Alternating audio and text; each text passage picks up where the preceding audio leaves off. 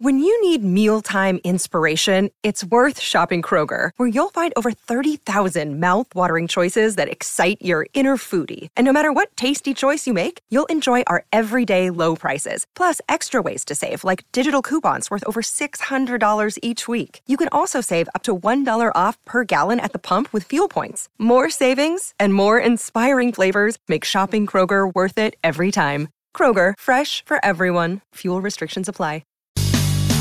This is the Saturday Session with Daniel McCarty and Grant Elliot. Every day's a Saturday, every night's a night like this. Good morning to you. It is just gone 10 o'clock on a Saturday around New Zealand. Stephen McIvor, not Daniel McCarty, and of course Grant Elliot. Look, morning Grant, how are you? Morning, Stephen. Morning to all the listeners out there as well. I had to do my worst South African impersonation just for you this morning. So is Grant Elliot okay? Yeah, that's fine. I think you've nailed it. You rolled the R's for a little bit too long, but I do get that often. I get that really often. Like when people say my name, they just sort of break out into a South African accent or their best South African accent. And I've also actually gone out in sympathy with you. So you've got this magnificent beard with a touch of grey. I've just decided, since I haven't been doing some telly for a while, I'm going to try and grow a beard until I have to chop it off. Problem is it's all grey, which I'm not happy about. Yeah, so yours will be all salt. Mine's salt and pepper at the moment. But yeah, that's the ladies love salt and pepper. Let me just pay the bills for a moment, Grant, then we'll tell everybody what's going to happen on the Saturday Session in the Tui Mowers Club Hour. Welcome to the show. It is a good one today because we're going to talk in this next hour between now and 11, cricket. And there's plenty of talk about cricket at the moment. We're going to talk, Grant's going to talk to me about why New Zealand could field a South African first 11 in New Zealand, of all things. Also, we're going to talk UFC with Mike Angove, who is the striking coach for CKB, of course. UFC 287 in Miami tomorrow night. It is Adesanya versus Pereira. And then we're going to talk some boxing. So I'm going to school up Grant on some boxing because April 27 is the Fight for Life. And Sione Faumuina, former warrior, also motivational speaker, lives in Rotorua. He's up against DJ Forbes, an ex-All Black. And that will be an interesting one to look forward to. And Troy McLean down in Wellington on the NBL, which started at the weekend. So there is so much to look forward to on the Saturday Session, brought to you by the Tui Mowers Club Hour. Actually, you know what, Grant? You know what my favourite sound is on a Saturday morning? The lawnmower. Yeah. Now, so in South Africa, would you have woken up to lawnmowers on a Saturday morning? Oh yeah, on the weekends. Yeah. Definitely. You see, I find that quite peaceful. My wife and I were looking at a house the other day. It was in the afternoon, about 2:30, and there was this lawnmower going. And I went, oh my gosh, maybe we should just buy this house for that little lawnmower going around the place. But actually, if you text us on 8833, which is the Temper Bed Post text line, then you can go in the draw to win a couple of prize packs. Kieran's nodding at me. Have you seen Kieran's luscious beard? He's got a ranger. He's total ranger. Total ranger. Have you seen it? It's extreme orange. I like it. Talk about salt and pepper. I've got the breakfast orange juice going in here, boys. So, thank you, Posey. Right across with the breakfast crew. That's brilliant. So get on the Temper Bed Post text line or even call us because Grant loves a chat. I love a chat. So if there's anything we're talking about with cricket in the next hour, then give us a call on 0800 15 0811. That's 0800 15 0811. Into the headlines in just a moment. Now, Grant, have you been watching the Masters? I haven't. I've seen a little bit, followed it, but probably only the thing that we'll talk about a little bit later, the extreme thing that happened. Which could have hurt a number of people. No. We're not going to talk about it later. We're going to talk about it now because I think it's quite actually called. I know it sounds terrible. Breaking news, but two trees fell over out of their own thoughts. The 17th, I think it was close to the tee box. Have a listen to what the commentators thought about this. In the pink today. Oh, good gracious! Watch out! Oh my! Oh God! I hope everybody is okay. Holy smokes. You should see Grant's face. You heard the thud, right? You heard the thud. Yeah, well, funnily enough, I sent out the Instagram message this morning just for everyone to know what was going on in the show. And what I got back was the video of that happening. I had it sent 3 times. And these trees are massive. I mean, they'd be in excess of 20 meters high, probably. Yeah, they look like big pines, didn't they? Yeah, massive pines. And it's so funny, the commentator. Oh, my God, I hope everyone's all right. Well, I was looking, trying to see if anyone got out of the way. And I think, thankfully, the latest report I had seen that no one was injured. But that's a TBC. But, I mean, oh, my gosh, crazy. But if you want to create drama, Brooks Koepka leads at 12 under. Now, who does Brooks Koepka play for? He's on the LIV Tour. And they're all trying to make this drama. Oh no! If a LIV person wins the Open, we're going to storm the green. And I think it was Koepka himself who said to the journalist, "Hey, shut up!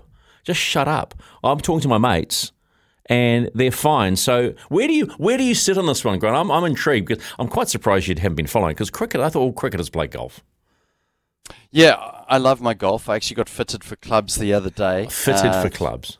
Okay. Yeah, well, you have to get fitted. If you want to take it seriously, you can't play with average clubs. And my clubs, I've had them 15 years. I bought them from a loan shop for $170. A loan shark? Loan shop. Oh, okay, right, sorry. And listen, this is mercenary golf. I mean, the one issue I have is potentially who's playing them. Okay, but we did discuss this. There was an American baseballer who was over here, George Consos, the other day, and I spent some time with him, and we were discussing this, and I said, well, if I got asked to coach Afghanistan in cricket, right? I mean, essentially, they're governed by the Taliban. So he said, well, LIV Golf would be like them putting 150 million in front of you. Then what do you do? Well, do you shake the Taliban's hand and say, I can't wait to meet them? Well, what would you do? What would you do? What if Afghanistan came to you? I'd like to think that you'd probably say no, just integrity-wise with what's happening. Yeah. But what if they dropped, like $500,000 a year in front of you? What would you do then? This is a really good discussion, right? Yeah. It's a sleepless night for a lot of people, and a lot of golfers have taken it and gone, well, I don't really care what's happening in those countries. It's more, it's about the golf. But I think essentially, you do have to think about where it's coming from and what goes on in those countries. I know that Daniel feels quite strongly about that. But in terms of the mercenary golf, I love how Sergio Garcia got asked as well, and he got quite aggressive around the whole LIV Golf thing. And Greg Norman's obviously been the spokesman for it. He's gone into a bunker somewhere, so he's ducking for cover. And Phil Mickelson as well hasn't been on the news for quite some time. So it's a difficult one, isn't it? Nah. I think it was Sergio Garcia that was talking that I gave Brooks Koepka credit. I'm in this situation on the side of the players. They know each other. So what? Rory McIlroy, we know, is incredibly outspoken about all of this, right? And go, well, you're all a pack of tossers. Well, that's fine, Rory, and you've got plenty of money. But if someone, our very own, what's his name? Who just won the tournament? Who's the Kiwi just won? No, who's the Danny Lee? He didn't. I don't think he got paid mega money to go play LIV Golf, but then he goes and wins a tournament, pockets $6 million. I mean, why wouldn't you? Yeah. Come on. Hey, this is the new Saturday Session Mowers Club brought to you by Tui Lawn Force. If you're out mowing the lawns today, tell us, because you could be a winner. 8833 or call us on 0800 150 811. Okay, let's talk cricket. First of all, headlines, because this is Grant and I have had a discussion this week, which I really want to go donkey deep in, as much as you can go donkey deep into something. So, Black Cap skipper Kane Williamson probably going to miss the Cricket World Cup later this year because he's done his ACL at the Indian Premier League, which is not cool. They're going to wait for it to settle down, and then they're going to have surgery, maybe 2 to 3 weeks, which is not crash hot. So, Grant, as far as the chances, this is the easy question to ask, as far as the chances of the Black Caps in the T20 World Cup go now, what do you say? Well, I think the question that everyone's asking is who replaces Williamson, and how do you replace a world-class player? Well, one, you can't replace someone like Kane Williamson. He's an unbelievable player. And the other question is well, who is it? Who's the person that goes and bats at 3? And I think that all you essentially do is everyone bumps up one position in the batting order. So there's one position that's probably a big question mark, and that was Phil for the World Cup. So World Cup's going to be in India, so you need someone that can actually play spin really well. So Finn Allen at the moment took the place of, you would say, Martin Guptill. Martin Guptill, released from his New Zealand contract, went to go play in the Big Bash, now playing on the T20 circuit. So they chose Finn Allen. However, that experiment probably hasn't worked as well as they wanted it to work.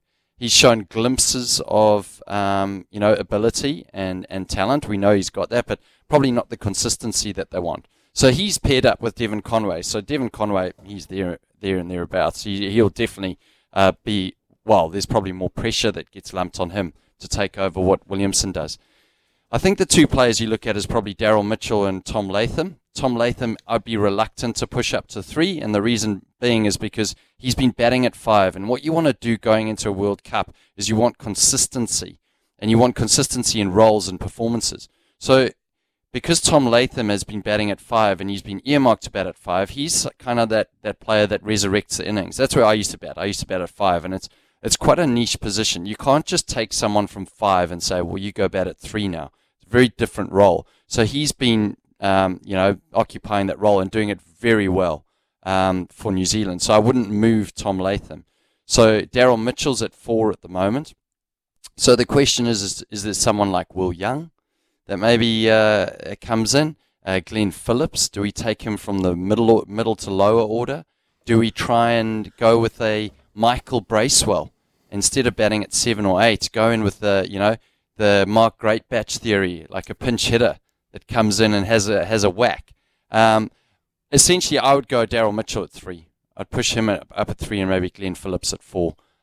That's how I would look at it. And then you're looking at someone like Jimmy Neesham to either come in, or it opens up the opportunity for us to play Michael Bracewell off spin, Satner left arm ortho, and then Ish Sodhi comes in Indian conditions and plays as a wicket taker. So you play the extra bowler rather than the extra batter. So my strength is not cricket, but I'm intrigued to ask, and when we're talking, like I look at T20 a bit of a bash game, right?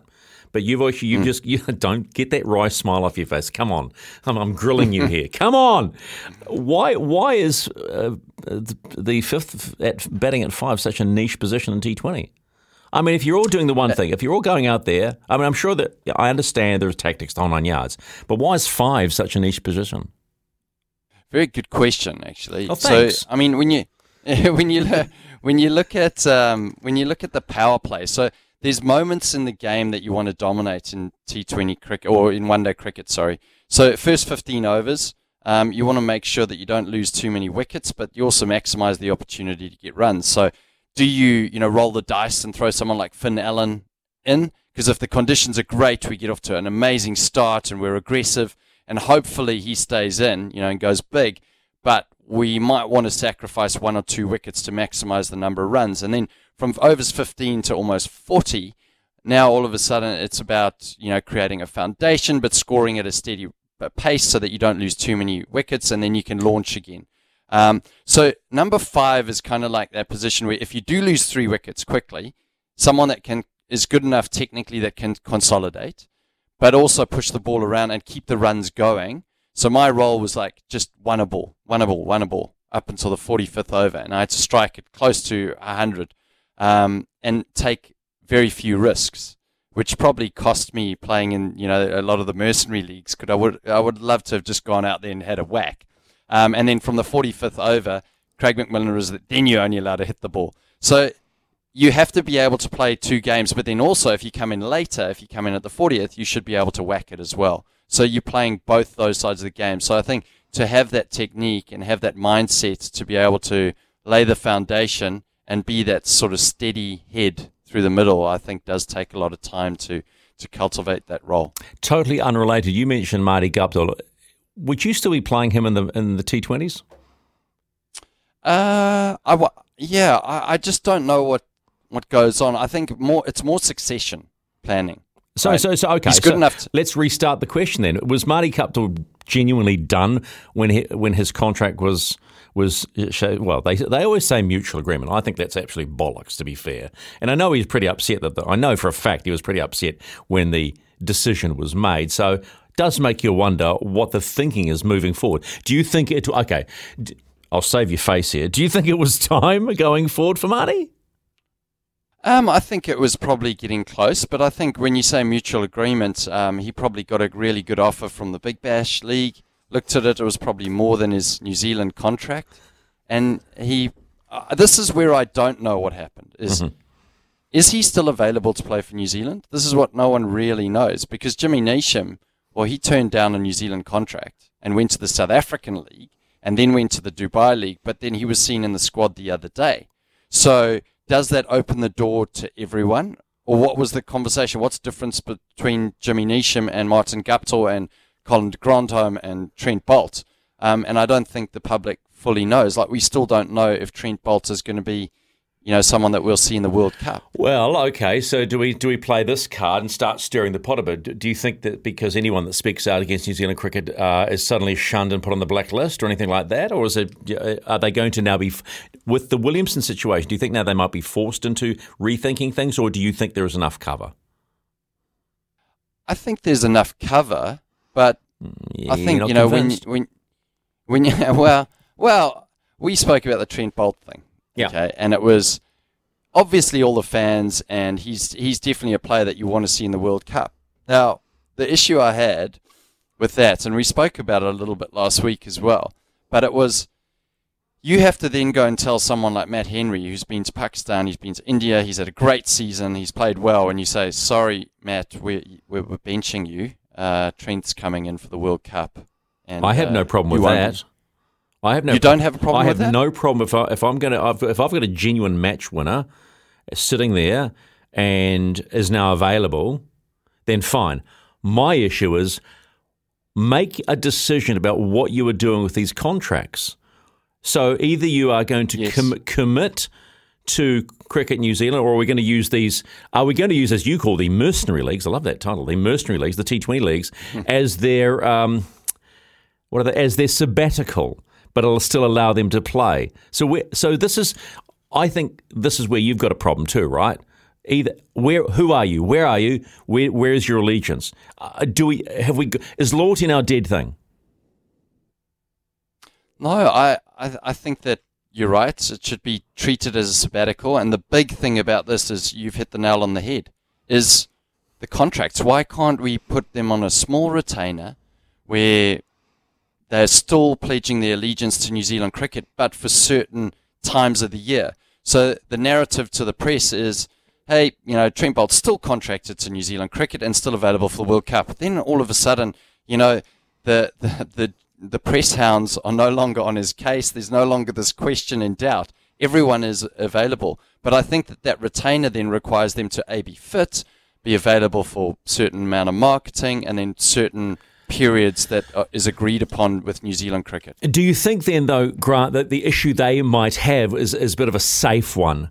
If we do that, and we are being New Zealand cricket do that, and we allow them to go and play the mercenary leagues, there is the probability that we're going to waste this retainer on an injury. That suddenly they're being pushed so hard, IPL, Caribbean, Pakistan, whatever, and then suddenly the gold nugget they've been sitting on says, actually, I've just done my hammy, I've just done a calf, I've just done my knee. Do you think they're playing the safe game, saying no? So they're playing the black and white option, a bit like the All Blacks saying you have to play in New Zealand to be an All Black? Well, to understand what happens with the IPL, so the IPL window of 10 weeks is essentially the players' break. So I don't think many people know that, but that's their break in international cricket. So if I was New Zealand cricket and I was contracting someone, I'd like to say, hey, you need to have a break now. But you can't, because they might be earning 1.5 million. But also, what you also have to realize is that New Zealand cricket get 10% of every deal that's made in the IPL. So if you go for $1 million, New Zealand cricket get 100,000. And that's kind of like the gift from the BCCI to say, thank you for allowing your player to play in this window. So, yeah, now you understand it, right? So you want to say to a player, take a break, but at the same time, do you really? So this is an interesting point. I've got Steve from Rotorua on the text machine. He says, do you think what we have been talking about increases the likelihood of Trent Bolt potentially playing for the World Cup now that Kane is out? I mean, we're talking Well, it's bowler versus batter, right? Okay, so the comparison's a little weird. Yeah, it's not a like for like. But thank you for your. But match winners, Steve. right? Match winners. Yeah, definitely match winners, and you want to go into World Cup with match winners. But if I go back to the reason why I would probably be reluctant to play Trent Boult, it would be purely about the team culture and environment. Because you're saying to players that have done the hard yards, sorry, we're just bringing someone in to replace you. And I think that creates a little bit of a bitter culture, and that's not what the culture of the Black Caps team is about. However, you change those contracts, which you spoke about, Steve, then I think it's a different story. Did he just call me Steve? Wow. Yeah, is that all right? It's going to be a long day, isn't it? It's going to be a long Stephen. day. Thank You'll you. learn, There we Grunter. go.